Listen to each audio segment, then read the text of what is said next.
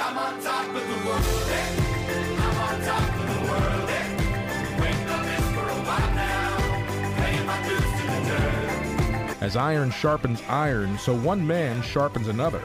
Welcome to Brothers in Arms, brought to you by Catholic Men for Jesus Christ, with your hosts, George Rose and Bill Maher. Stay tuned as George, Bill, and their guest discuss topics relevant to Catholic men living out their faith in today's challenging world. And now, here are the hosts of Brothers in Arms, George Rose and Bill Maher. Good evening, my brothers. This is George Rose with Brothers in Arms, and I am here with my co-host today. Not Bill Maher. It's the poor man's imitation of Bill Maher, Nelson Abreu. How are you, Nelson? I'm awesome, thank you. Thank you so much. Pleasure to be here. Honored to be here. Oh, it's great to have you. Bill had to cancel at the last minute because he had a work commitment to be in Connecticut today, so he couldn't make it back for the show. But thank you for your yes, Nelson. I try, brother. Every time somebody says something, especially when it comes to our faith in God, you can't say no. You told me that yesterday. Can't say no. You can't. You said that's like your little promise to God, that when people ask things related to your faith, that you always say yes. God and my wife. God and your wife. Is it one and the same? Or? Don't go down that road. That's great, man. Well, I appreciate you having here. And just so you guys know, this Nelson's a first timer, so he's a little nervous today, but I'm sure he's going to do fine. He likes to talk. That's why I called him. I do appreciate you giving me that extra medication this morning, though. Today, it's really helping me. Thank you. You're welcome. So, guys, we got a great show today. We have our Saint of the Month. We're going to have some current events and topics, and we have an interview with a gentleman named Tyler Rowley, who just put out a new book recently. And but the first thing I wanted to mention to everyone is our the conference. Normally we have our Catholic Men for Jesus Christ conference, and in the last weekend of February.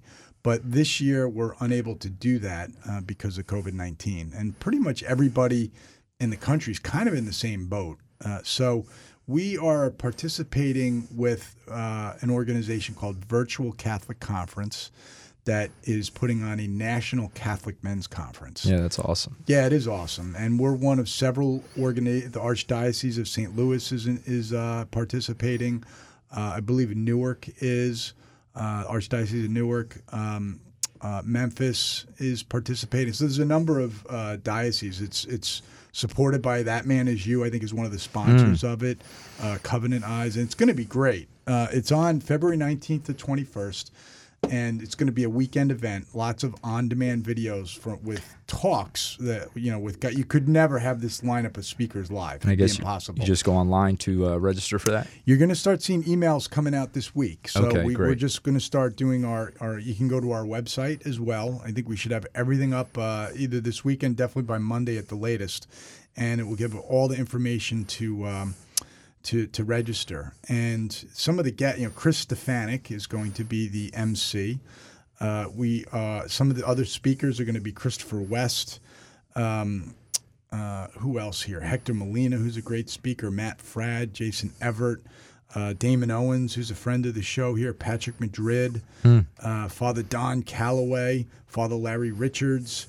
I mean, it's an amazing lineup of speakers. It's going to be really good. And a couple of speakers that we brought to the conference. One is Mike Sweeney, the former MLB All-Star with the Kansas City Royals. Great Catholic guy. He's doing a pre-recorded talk.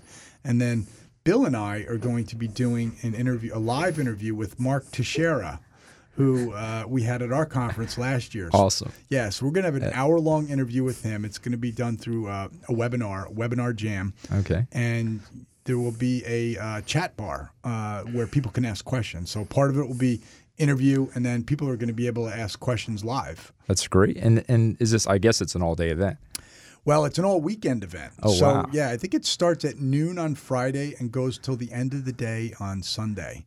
And a lot of the talks will be pre-recorded and be on demand. Then every evening from 5 to 8, it's live content. And that's when I think Chris Stefanik will come in as the MC to do some live stuff. So you're going to have some live talks, interviews, things like that. So it's A men's conference, though, overall, right? It's a men's conference. Great. It may their goal is to be the largest men's conference ever. Well, I'll tell in the you, world. just being part of Catholic Men for Jesus Christ for, I don't know, probably 10 plus years, we just so desperately need this, Yep. I mean, when you get a group of men together, and I say this respectfully, really with no testosterone and just talking about Jesus, our Lord and Savior, and just on fire for God, Yep. it just, for those who are faith-filled, it just rejuvenates their batteries. Yeah. And for those, I've had testimonies from brothers who've gone there and said, I had no faith, and I went to a Catholic Men for Jesus Christ conference.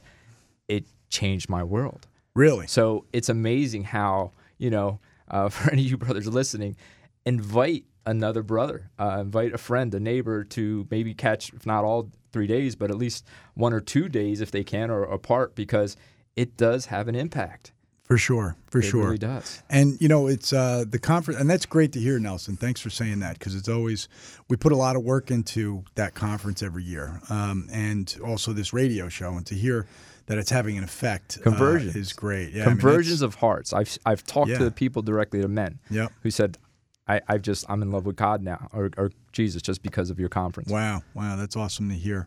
Well, let's hope that this conference will have the same effect. And you're going to see marketing emails come out from us, so please take notice. And it's free. To register for it is free. There's also a premium pass as well, where you can get the videos archived, I think, over the course of the next year, and you can watch them anytime you want, which may be a good option, because it's going to be hard to catch everything that weekend, That is. So anyway, that's our plug for the conference. And I would like to talk about our saint of the month. Who's the saint of the month, Nelson? I think it's Saint Valentine. Saint Valentine. Talk about saying yes to your wife. Yeah, he's done a lot for men, right? Yeah, that he has. He's helped us, and he's also he's a blessing and a curse, because if God forbid we forget. Yeah, Saint Valentine, and I kind of forgot that, Valentine's Day, it's originally the feast day of a saint, Correct. right? It's connected to the church. Yeah, it's connected to the church. And, honestly, out there in the world, most people probably don't know that. Even most Catholics probably don't know that. Correct. I'll bet. Correct. And I can kind of include myself in there until last night when I was researching St. Valentine. So he was born his full name is St. Valentine of Rome. He was born in the year 226 in Terni, Italy, and he died in around the year 270 in Rome. His feast day is February 14th, and this feast day was first marked by Pope Gelasius in 496 AD. So this is a really ancient feast day, and it was marked as a day of celebration in honor of his martyrdom. So St. Valentine, he is the patron saint of engaged couples, marriage, love, plague, believe it or not, epilepsy, and beekeepers. Yeah, beekeepers, huh? Yeah, I'm not quite sure how beekeepers got in there, but I guess obviously they were beekeeping back in ancient Rome, huh? Need that honey, baby. Yeah. Good one. Yes, you're natural for this, Nelson. So the name Valentine, it's derived from valens, which in Latin means worthy, strong, powerful, and it was a pretty popular name in late antiquity. Believe it or not, there are like 11 other saints called St. Valentine as well. I didn't know that. Yeah, so it was a very popular name back then. Probably like Nelson today. There's like a lot of Nelsons out there, right? And there are several different accounts of his life. So it's kind of like St. Valentine. The stories about St. Valentine, it's so long ago and not clear which stories were the real St. Valentine and which were other stories from Correct. other Valentines. So he's a little bit of an amalgamation of a few different accounts of his life. And it seems, I just saw 2 quick stories on his life here that just kept coming up and up. And one was that he was a priest or bishop. That wasn't clear to me. I don't know. And that he was put under house arrest by Judge Asteris. And while discussing the faith with him, supposedly the judge brought his daughter, who was blind, to him and said, hey, if you restore her sight, then I'll buy into this faith or your I'll say yes. Yes, to God. Right. And I'm sure that was a little maybe nervous moment for him, but he did place his hands on the young lady's eyes, and lo and behold, she could see again. She regained her sight. And the gentleman immediately crushed all the idols in his home, became a yes to God, and faith-filled. So it's an interesting story. I think his whole family was baptized. Correct. 44 people, right? Yeah. According to the story. It's a great story. Yeah. And it is a great story. And then, after that, as the story goes, he was later arrested for evangelizing again, right? And he was brought to Emperor Claudius II himself. In Rome, yeah. And apparently they kind of struck up a bit of a friendship or a relationship. Yeah, right? Right? He started taking a liking to him. Claudius started taking a liking until he started talking about Jesus. And he tried to convert him. And that was the end of St. Valentine and Claudius's relationship. Correct. In fact, there was a little side note I saw that supposedly St. Valentine at that time, on the day before his death or coming to his martyrdom, he wrote a note to, I think, Asterius' daughter. Asterius' the judge's daughter. And they say that's how maybe you got the tradition of sending Valentine notes or letters to a loved one. Right. And he signed it from your Valentine. Correct. Right. Interesting little tidbit. Maybe an embellishment of the story. Maybe but a little bit. Could be it's true. It's a good story, though. It is good. So, but he was beheaded then out on the Via Flaminia in the north part of Rome, and he was a real person. But some of the other story, there's other stories about healings and things like that happen that kind of get mixed together. But I think the point is, he was a priest or a bishop in Rome, and he ministered to persecuted Christians. That's what he did. And it said that for some of the unpopular Roman wars, that he was marrying couples in secret because Claudius didn't want men to get married because that would prevent them from being conscripted to go to war. So he was supporting love and marriage versus men being sent to their death. Yeah, a life of faith. And so he's really he's a great saint. And we don't in 1969 the Catholic Church removed his name from the general Roman calendar, so we don't celebrate it on the general Roman calendar, but it's left up to the local countries. If they want to celebrate St. Valentine, St. Valentine's Day on the 14th. But we continue to recognize him as a saint. And if you ever want to see, it looked like a pretty cool relic, you can go to the Basilica of Santa Maria in Rome, and you can see his skull crowned with flowers. It's in a reliquary big enough to hold a skull. In fact, wasn't the story, and I don't have it here handy, but that he was actually buried somewhere else prior, and they dug up the remains and then moved him to the basilica or something like that. Yeah, I imagine. Yeah, I'm not sure the exact particulars, but somehow his skull is there with flowers on it, which seems fitting for St. Valentine, even though he had a not a pleasant ending to his life. But we know he's in heaven. So I think that's the end of this segment, Nelson. So St. Valentine, pray for us. And we will be back in 2 minutes. 60 Seconds with Archbishop Fulton J. Sheen. Our Lord worked many miracles. Here are some of the characteristics about them. First, he worked them as signs to convince men of the fact that he who came to work these miracles was the one that was promised. He never worked a miracle to amaze a multitude. He never worked a miracle to satisfy his hunger or his thirst. He never worked a miracle to obtain a living. He never received money for the things which he accomplished. He refused to convert the stones of the wilderness into bread to satisfy his own hunger, or to cause water to gush out of a rock to slake his thirst. Instead, he asked a woman to let down her bucket to give him a drink. The people you know and trust are on EWTN. 1 year after I graduated Catholic high school, I eloped to Las Vegas, Nevada. My husband was not Catholic, and at the time I didn't really think that it really mattered which church we went to because we all loved God and we all loved Jesus, and that was the start of my journey out of the Catholic Church, where I remained out of the Catholic Church for over 30 years. When I started to read the Bible, I could see that our Catholic faith is steeped in Scripture. I could see some of the sacraments in Scripture. I could see some of the liturgy in Scripture. I learned that the Catholic Church was started by Jesus Christ, who gave the authority to Peter, and it has continued in succession down to the present day. And that was the start of my journey home to the Catholic Church. If you've been away from the Catholic Church for whatever reason, we invite you to take another look. Visit CatholicsComeHome.org today. Well, welcome back to our show, my brothers, on this kind of a rainy, sleety Friday evening as you're possibly on your way home from work. It's not snow. What is it? It's like a rain, but it's not snow, man. It's sleety. Sleety works, right. but I don't want to get that snowblower out again, man. Yeah, that was a lot of snow we had this week, wasn't it? I was actually up in the Catskills. We had 2.5 feet of snow up there. Wow. Yeah, it was amazing.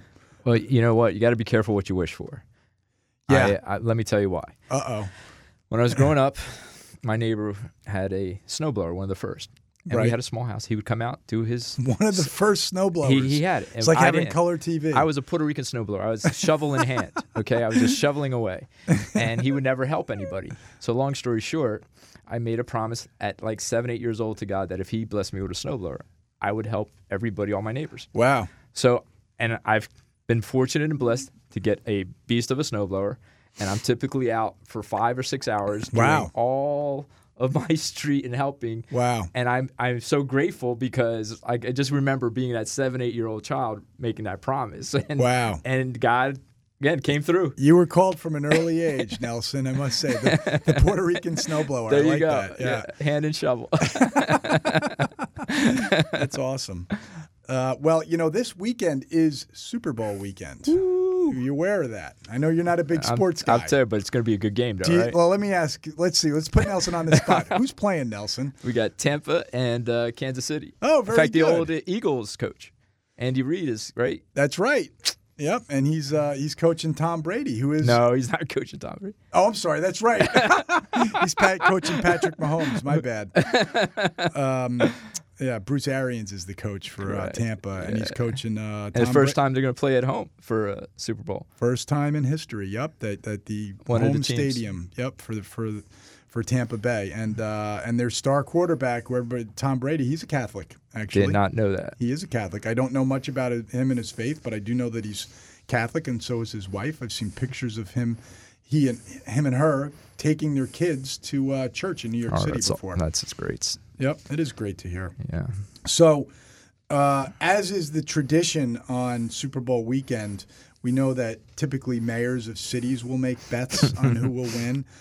We also have bishops that make bets, apparently. So, Bishop Gregory Parks of St. Petersburg, which is where, St. Petersburg, Tampa, and Bishop James Johnston of Kansas City, St. Joseph, announced their wager a few days ago on an episode of A Conversation with Cardinal Dolan. So they had their one of their boss, their elder, on his show. And so if the Kansas City Chiefs win, Bishop Parks will send hand-rolled Tampa cigars to Bishop Johnston.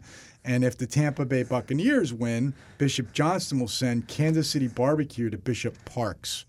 So which one sounds harder to send? I think the Kansas City They're barbecue getting is going to crazy. be a Those little... bishops are getting crazy out Yeah, there. they are crazy. I don't know how you send Kansas City barbecue through the mail or FedEx or whatever, but they're going to do it. Also, I read in this article here too, Nelson, that there's a couple of there's an interesting wager between two Catholic schools. One, St. Paul Catholic School in St. Petersburg and St. Elizabeth Catholic School in Kansas City, and the schools are holding a food drive, and they're calling it the Super Bowl, but spelled S-O-U-P-E-R, soup, like soup that you eat, right? Sure. So it's a Super Bowl, and they're collecting soup cans to donate to local pantries, and the school that collects the most cans will be declared the winner. So that's And this kind is of a all high cool schools? take. It doesn't say if they're Okay. they're either high school or It's grammar wonderful, school. though, It when young doesn't say. people get involved and do stuff. Turn, Yep. something so, I guess, media and popular into something of giving. Yeah, That's awesome. Isn't that great? The Super Bowl. It- That's a it- really it that's a is. cool. Especially young people getting involved. Right, can make you We excited. need to see more of that. Yeah, and tie in some, the preferential option for the poor, right? Correct. Tie that into the Super Bowl. So that's pretty cool, I thought. So we spoke. We have a couple other things to talk about here. Some other topics. One is you and I both noticed that Pope Francis recently he called human fraternity the challenge of our century. Yeah. Kind of a big statement. He did. He was marking. It was the first International Day of Human Fraternity. He did with the Grand Imam of Al-Azhar, Ahmed El-Tayeb. Well, I'm glad you said that, not me. Yeah, well, don't know if I said it right. No, I but think you did. And again, he said there, either we are brothers or allow me to say everything will fall apart. He did say that. And it was a 40-minute online meeting talking about the importance of human fraternity. And it was organized by the Higher Committee for Human Fraternity in collaboration with the Vatican's Pontifical Council for Interreligious Dialogue, which we need so much these days. We're so polarized in our country. I don't think it's just our country. It's around the world. Yeah, it's a global problem. Yeah, take your pick on, what you want to be polarized on. And it's out there, right? Yeah. There's a million different things. Definitely. So the Pope also said, fraternity means to lend a helping hand. Fraternity means respect. Fraternity means listening with an open heart. Fraternity means defending our own convictions because there is no true fraternity if one's own convictions have to be negotiated, which is an interesting statement, right? Yeah. So we can have our convictions. That doesn't mean we need to negotiate or cave into them, but we can be respectful about it. That's so true. That's a big thing that's missing today. We see that lack of respect. I mean, growing up, right, as children, people like police officers or people in authority, we had to be very respectful, even for people like that. Sure. That's out the window today. Yeah. And it's needed. Yeah, totally. And like the Pope said, I just thought of you because fraternity means to lend a helping hand, as the Puerto Rican snowblower There you does, go. right? There you go. And he also I like this one line. He says, "A world without brothers is a world of enemies." It's pretty heavy. Yeah, and everybody's my brother. There you go. Right. So you have no enemies. Well said, Nelson. Very well said. And we need to remember that the verse from the Bible, right? We do not struggle against flesh and blood. No. We're fighting against the principalities, the powers that rule the darkness, right? Amen. And people forget that. So the pro-abortion or pro-choice person is not my enemy. No. I'm fighting something else other than that person. Sure. Right? Sure. You're fighting the devil himself. You are. And then we have to see that. We have to see that. Yep. Yeah, and it's so helpful to remind, because that takes the rancor out of things, right? Correct. If I can look at somebody as my brother who's misguided, and to love him. And to love him, yep. That's the great thing. When you look at it like that, that's not him, it's the devil. Yeah. You can love him or her. And we really have to focus because, right, our God in one word is what? Is love. That's it. That's man. our faith. That's it's it, love. man. Yep. I have a cousin in Florida who always does a lot of work with homeless people and stuff like that. And he goes, they can be combative. And I go, what do you do? He smiles and he goes, we hit them with love. Yeah, that's great. I need to remember that with my teenage son. Well, you hit him. I don't always do you that. You hit him, but maybe not with love, right? Yeah. Well, it's hard. It's really hard sometimes. Maybe sometimes harder in our own families, right, than it is with people outside our families, and especially with teenagers. They can be tough. Well, I know for a fact. And I love him to death. I have a son who's 28, and to this day, I know that when he started middle school at 14, aliens came and took him. Right. But thank God, at 2021, the aliens brought him back. Oh, they did, right, okay. Middle school, he lost his mind. Yeah, but he's back and he's good. A good friend of mine, one of my roommates in college, says when they become teenagers, they say goodbye, and then when they're 21 or 22, they say hello and come back. There you go. Well, it's funny because Dr. Phil, he said... We weren't like that, though, were we, Nelson? No, I was a saint. Yeah. What about Dr. Phil? No, Dr. Phil, it's interesting because he had his program and he said he's talking about these young people, teenagers, parents who had teenagers and who were complaining, right? They're having trouble with their teenage children. And he goes, I'm going to tell you right after this commercial how you can tell when a teenager is lying. So you wait, of course, because you want to know the secret. Right. Comes back, he goes, the way you know a teenager's lying is as soon as they open their mouth. That's great. That sounds like Dr. Phil. That's a good one. I'm going to tell that to my son tonight when I get home. So where should we go next? We got a few minutes left in this segment. Nelson, it's something I'd like to let the guys know about is you. You know that you are in your second year of the diaconate, and you've been involved with Catholic Men for Jesus Christ for a number of years now. And you graciously said yes when I asked you to be the Mercer County rep probably 5 or 6 years ago, right? It's been a while. It's been a little while. It's been a while. And you've been a great help in organizing the parishes and getting the word out in Mercer County. And then I was very surprised when you told me you were entering the diaconate a couple of years ago. You were too. Yeah? How did it happen? God has a sense of humor. That he does. What's so funny is 12 years ago, I was in a Catholic. Oh, you're a convert. Oh, yeah. I forgot that. Yeah. I think I knew that, but I forgot that. So it's one where, and I thought all Catholics, I thought Catholics were all crazy. Yeah. And then 12 years ago, I had a change of heart. Yep. And your wife was always a very devout Catholic, right? Yeah. In fact, the little, it's called a scapula. Scapular.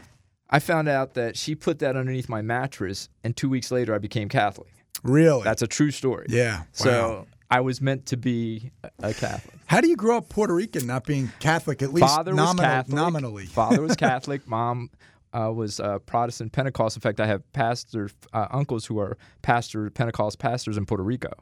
So I grew up with both faiths. Gotcha. It's both faiths. But did you consider yourself more Pentecostal then before your conversion? I consider myself. I'm going to tell you. I consider myself exactly what a Catholic priest said. I was very hard. I wanted to talk to a priest before I converted. And my first question to our priest was, I said to him, very chip on my shoulder, I said, "What are you?" And he says, "I'm a Christian.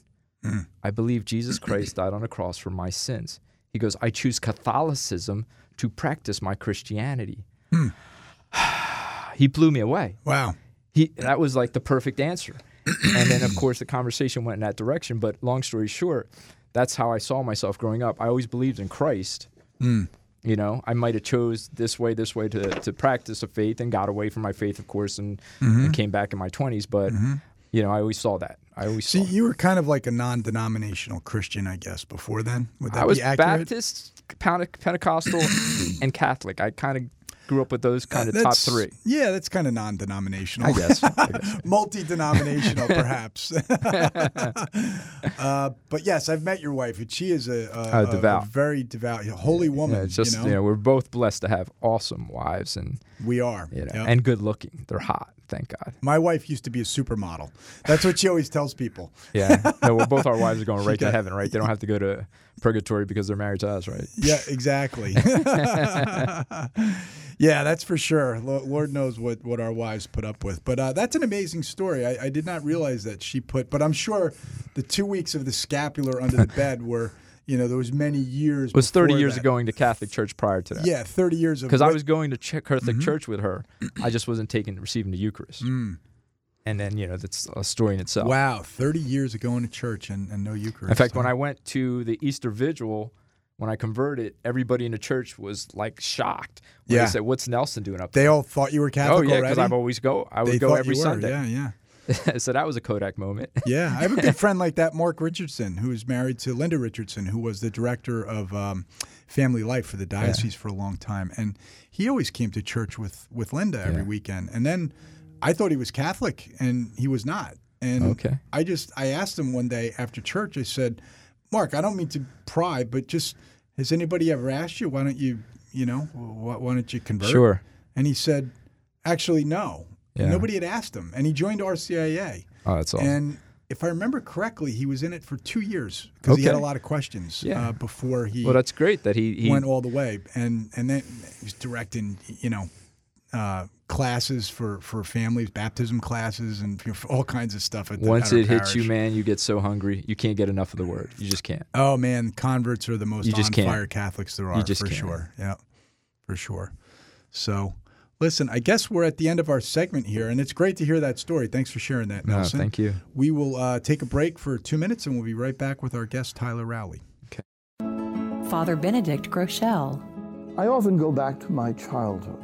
In church, we love to be reverent to Christ present in the Eucharist, to Christ on the cross, But I was also impressed by our sisters who taught us in school to pray before every class, to pray for what we needed. Because we could be irreverent, we were taught to go to confession on Saturday and to ask ourselves, did we say our prayers well and without distraction? All this was reverence. Now what do I see?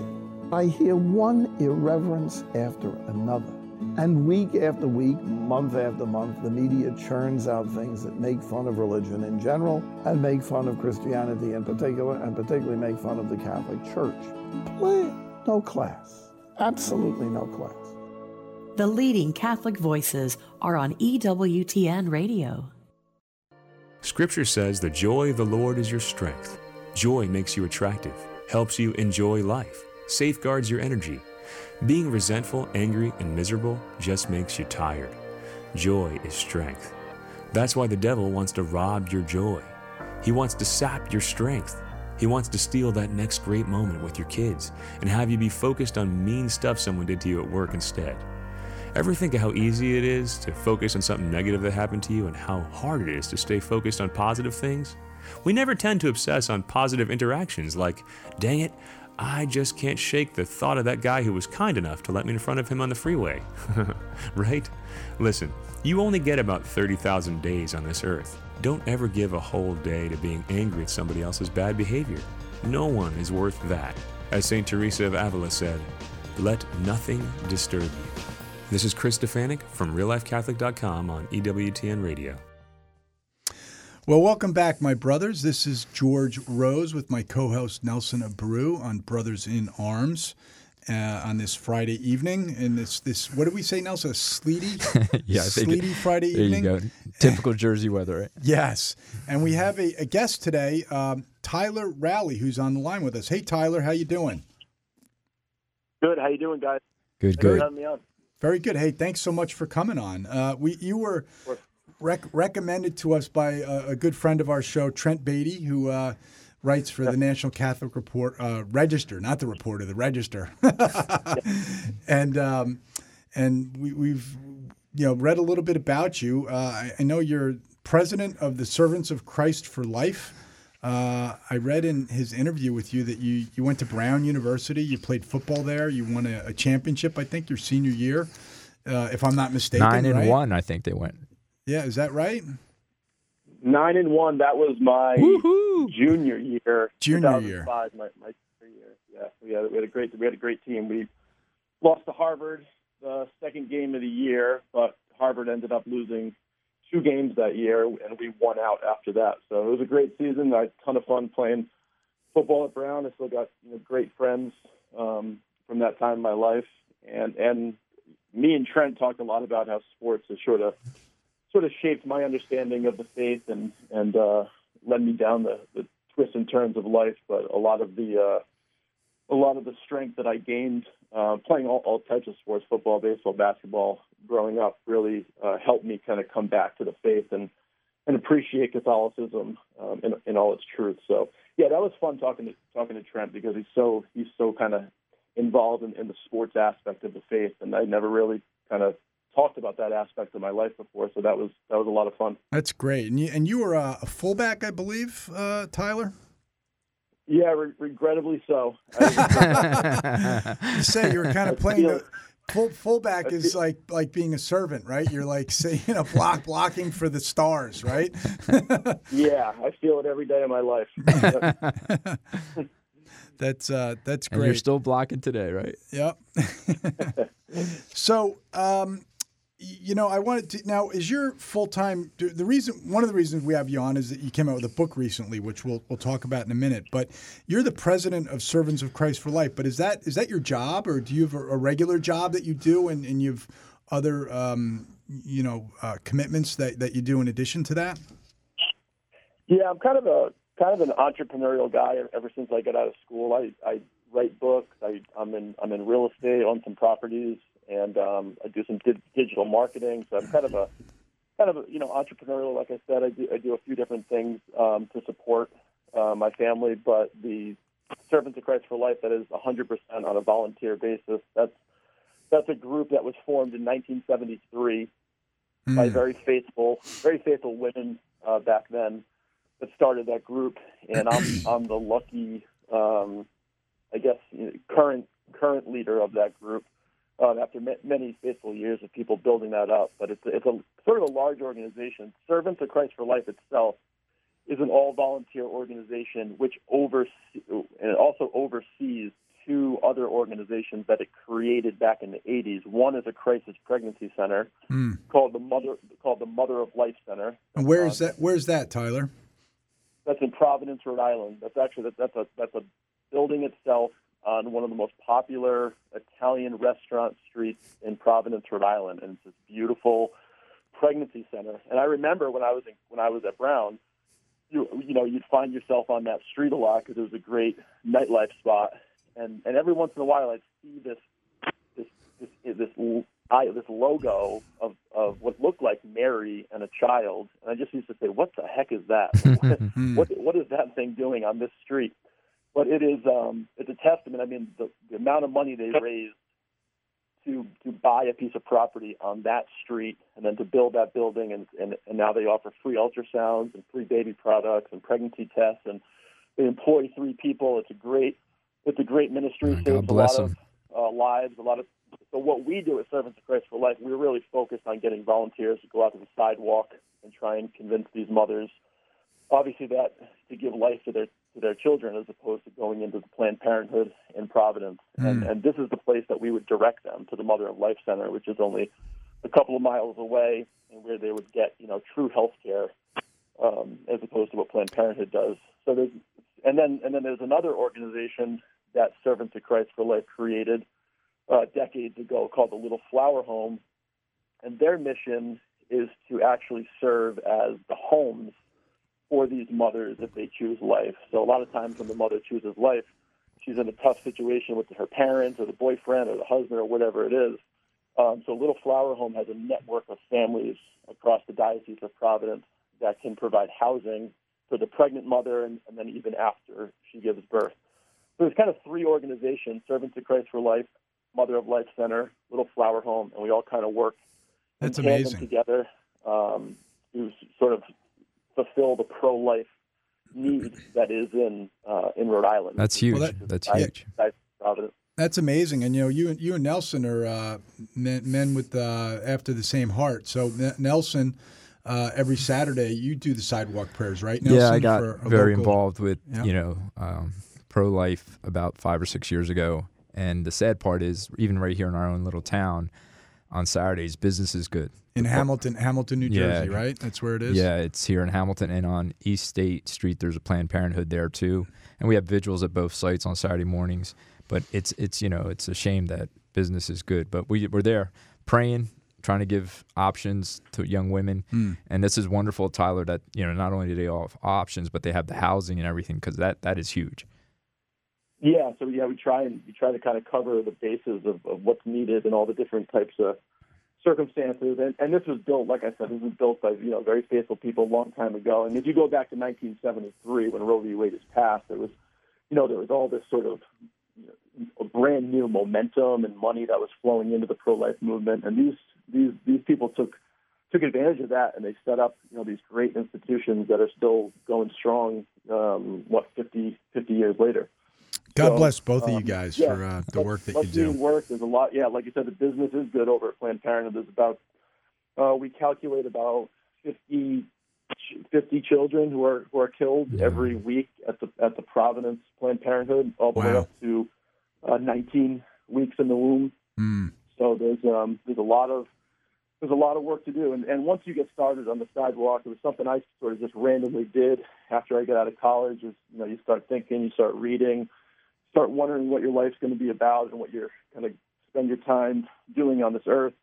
And I found myself driving my car to the Planned Parenthood. I had no idea what I was going to expect, but I knew that people went there, So I just kind of went and observed one day, and I met the other Catholics on the sidewalk, and I've been back almost every single week for the last 6-7 years. And once you start doing it, you're in like you're just in it. You're in it to to save the lives. You're in it to make a difference, and you can't really, stop. Yeah. No, you're trying to be the voice. Committed yourself to it. Yeah, you're in it to win it, right? Yeah, you're trying to be the voice for the child that has no voice. And on a side note, sometimes, and I think you can relate to this, Tyler. Sometimes you pray and you wonder if you get any results. And 2 weekends ago, it was just a God's blessing that car pulled in, then was there for a little bit and pulled back out. And as they pulled out, they stopped, rolled down the window, and they said, guys, we chose life, and they left. So it was a wow. win. So, that's when you get those. They're rare, but you get them. What a great shot in the arm, So I'm just saying, it does have an impact. When you're there praying, you might not know it. Yep. But you can save lives. Yeah. Yep. I've seen that too, and that's the best feeling in the world. The first time that ever happened, I'll never forget that memory of that couple coming out. You got 200 women have gone in, and you never know if you've made a difference. But then one day, she comes out, and it was her and her boyfriend or her husband, and they said something to the effect of, "We don't know what we were thinking, but thanks." And that's really all glory to God, right? Yeah. That's been my biggest takeaway, is that eventually there's going to be a woman that shows up there that is on the fence, and she's really just looking for someone to validate the doubt that she has. But everyone so far has said she's crazy and she can't do it. Yeah. Then all of a sudden, she sees a few strangers saying, "No, you can do this. Your baby's alive. You'll be a great mother. There's help for you." And boom, that's all she needed, because she was on the fence. Wow. You guys are both of you guys are out there in the trenches on the front lines. This is awesome. I was speaking. We have an organization locally called Legacy of Life Foundation, and we had the executive director Marie Joseph spoke at a men's conference that we organize every year, Tyler, and she spoke about 4 or 5 years ago. And I was speaking to her earlier this week, and she told me that in 2020. They saved 268 lives, and it's a crisis pregnancy center in Bristol. There used to be a Planned Parenthood across the street, and they finally closed, shut down. I think last year. It was about 2 years ago. A couple of years ago, they shut down. But that's how they keep track. So she puts out a T-shirt every year. Per year, how many lives were saved? It's been over 300 at some point. Oh, it's up almost 500 at one point. Yeah, it's close to 3,000 lives since she's been doing that have been saved. And when you look at the impact that way, it's like, whoa. So God bless you guys for doing that. And Tyler, I want to ask you a little bit. I just ordered your book last night. Thank you. Directly from the author. I went to your website and ordered it. So you came out with a book in the fall called Because of Our Fathers. And it's 23 Catholics that tell how their fathers led them to Christ. And there's some great names on here. Patrick Madrid, Abby Johnson, the great pro-life advocate, the movie Unplanned, book and movie Unplanned Father, Paul Scalia, Matt Burke, NFL player. Jesse Romero. Who else? Father John Riccardo. You got some great names in here. So did you interview... tell us a little bit about the book, but did you interview them and write the stories, or did they write the stories and contribute? Like, how is the book laid out? Yeah, so I just had this idea one day. I was actually listening to Catholic radio one Friday morning, and Father Gerald Murray was on, and he had just buried his father the week before. So he was talking all about his dad on this Friday morning on the radio. And he told this one particular story that just struck me. He said when he was 7 years old, he's in the kitchen, he's eating breakfast, and his dad's leaving for work like he does every morning. But all of a sudden he realizes, maybe because of something his dad said, that his dad is going to Mass before he goes to work. And he realizes, like, he's been doing this every day for years, and he never knew it. And he said, "Dad, what, you go to church every single day? I thought we only had to go to church on Sundays." And his dad said, "Well, I guess you only have to go on Sunday, but I love being with Christ in the Eucharist every day. Start my day." And it was like this bombshell went off for this 7-8-year-old kid, where he realizes that, maybe this church thing is a little bit more important than what I've thought. It's not just like an event that we go to on Sunday, but, the strongest man in my life lives in this like constant, humble submission to God. And it just like opened up the faith to him for the first time. He ends up becoming a priest, and a great priest. And I'm thinking to myself, man, so what happened when I heard that story, the first thing that I thought of, my mind raced back a couple of years before that, when my priest, Father Hyacinth, he had sent me a study about the generational transmission of faith and how fathers and mothers pass on the faith to their sons and daughters. And it was this staggering study with these really off-balance numbers of how critical and primary the father was to this transmission of faith. The numbers were, and I talk about that exact study in the book.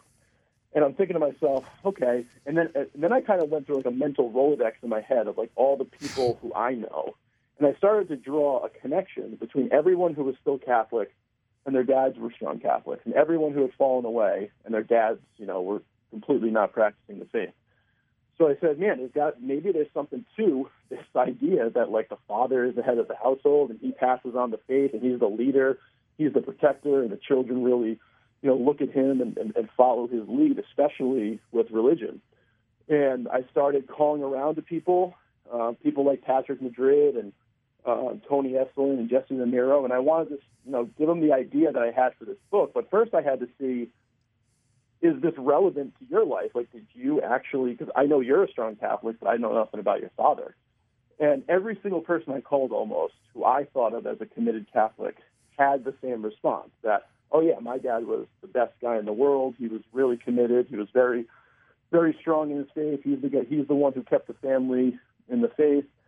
And so almost the thesis of the book and what the church has been telling us for 2,000 years kind of rang true in these initial calls with these people, because all of them had the same sort of story about their dad. So they were so grateful for that fact. Their dads were so instrumental in keeping them Catholic that they were so grateful that they were completely willing to contribute. 1,000. The essays are about 4 to 6 pages, so they write them. I edited them. I write a 20 to 30 page introduction of the book, but then the 23 essays after my introduction are all written by the contributors themselves. Half of them you'll recognize their names right away. They're very popular Catholics. You listed some of them, and then the other half, that was kind of the most fun part of putting the book together. So I knew I needed some name power to sort of drive the interest in the book. Right. But then the other half, I was like, all right, now I've got some name recognition. Now I just want to go out and find people you would never know from Adam, but they got great fathers and great stories about their dads, and that was really the most fun part of the book. It took some research and some networking and you'll see the first essay in the book is a guy named John Castillo, and I won't tell the whole story now, but John Castillo is the father of Kendrick Castillo, and you probably recognize that name. He was in the media. There was a school shooting in Colorado in May of 2019, and Kendrick was the only student in that school who died because he rushed the shooter. Oh, gave sure, his life for his classmates. Yeah. And John writes both about his dad, which would be Kendrick's grandfather, and he writes about Kendrick himself. So it's sort of a unique essay, and one of those ones where I just kind of got on the internet and I was searching around for stories, and John was of course a very strong Catholic, and he did his best to bestow those ideals and those virtues into Kendrick, which he obviously did, because Kendrick ends up doing what Christ did for us, so many years ago, giving his life for his friends. So that's actually the first essay in the book for a reason, because I thought it was so just demonstrated what the Catholic faith is all about. Yeah, that's amazing. Yeah, I had heard that story about him, but did not realize the Catholic connection. But of course, that makes total sense. Right? Right. I mean, it's what Jesus said in the Gospels, right? Yeah, definitely. There's no greater love than that, to give your life for a friend, right? So, and I don't even know if he gave it for a friend. It might have just been somebody that maybe he knew, was not even a close friend. Well, the plan for these shooters was to execute all the kids in there were 2 shooters. And what's interesting about this story, and John talks about this, is that the 2 shooters who leave class, they go home, they smoked something, and then they got all their guns ready, and they were going to go shoot up 2 different classrooms and kill everybody in the classrooms. The when you sort of delve, so the point of the book is to say, listen, when you're a good father, you get kids like Kendrick, and when you're a bad father, you get kids like these two shooters. And lo and behold, that's exactly the case, because these two shooters had no father relationships. They had terrible fathers. They had fathers who were in jail and who beat their wives, their kids' mothers, and they ran drugs and all sorts of stuff. They just weren't there. Most importantly, a really eerie part of that story is that 11 days before the shooting, the kid that went into Kendrick's classroom, he wrote on Twitter how he missed his father, like really randomly, like sort of like a random tweet about how he missed his father. And then 11 days later, he sort of wants to unleash, the pain and suffering in his life on the rest of his classmates. So it's really the story of this sort of demonically led, these two kids were sort of demonically led. They're hell-bent on sharing their pain and suffering with the world, and they clash with this kind of Christ-like Kendrick, who was raised to know and love Christ and the church. Yeah, you clash on this day. Yeah, you really hit the nail. It's a fascinating story.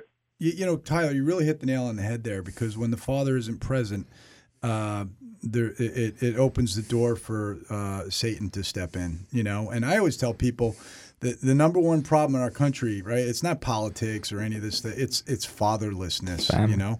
And really, what you guys were talking about earlier with the abortion, that's a symptom of the disease, right? The problem there is fatherlessness too, right? Yeah.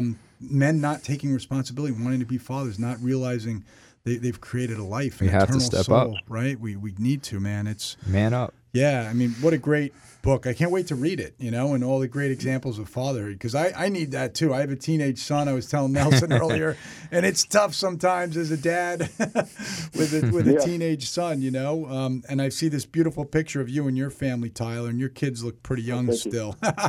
So they are young. So I'm in the thick of it. I'll tell you what, when you read these stories, even if you're committed to the faith and you got it all together with your family, I've heard so many testimonies from people saying of how encouraged they were to be better fathers. And as Catholics, we need to realize that. Like, there's never sort of like a moment where you should ever be saying, okay, like, I'm there, I got it, we're good, so, because you're one mistake or temptation away from falling into sin and for things really falling apart. And there's always a level of sanctity, a new level of sanctity that you're called to reach. And so many fathers have written, if you read the Amazon reviews, have said, I'm so encouraged to become a better father. And there's all these sort of practical things. You're reading about 23 different families, really. And there's all these like little practical, concrete examples of what parents did in their household that the children are reflecting back on, and they remember as being sort of the anchors to the faith for all the children to sort of remain Catholic. So there's tons that you can get out of it, and it's the type of book where you can pick it up and you can start on chapter 15 if you want, because all the essays kind of act independently of one another. You can skip my intro right off the bat. Well, it sounds like a great read, even a good bathroom reading, right? Short essays. You don't have to worry about getting through the whole book in one shot. Exactly. But, well, Tyler, this has been great. We only have about a minute left, so we're going to have to wind down. But thank you so much for taking the time. Thank you so much. And God bless you, man. Keep it up. Thank you for your witness. Thank you for the book and everything you're doing to evangelize the men in our country.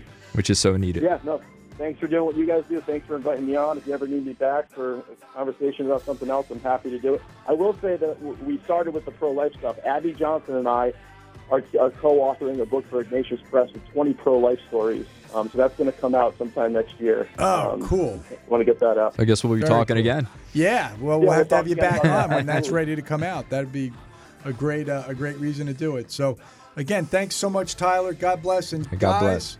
Remember, National Catholic Men's Conference, February 19th to 21st. Keep an eye out in your emails. Go to our website. You get registered for it. It's the Hall of Fame of speakers in this 3-day event. You'll be really happy you did it. So God bless and take care.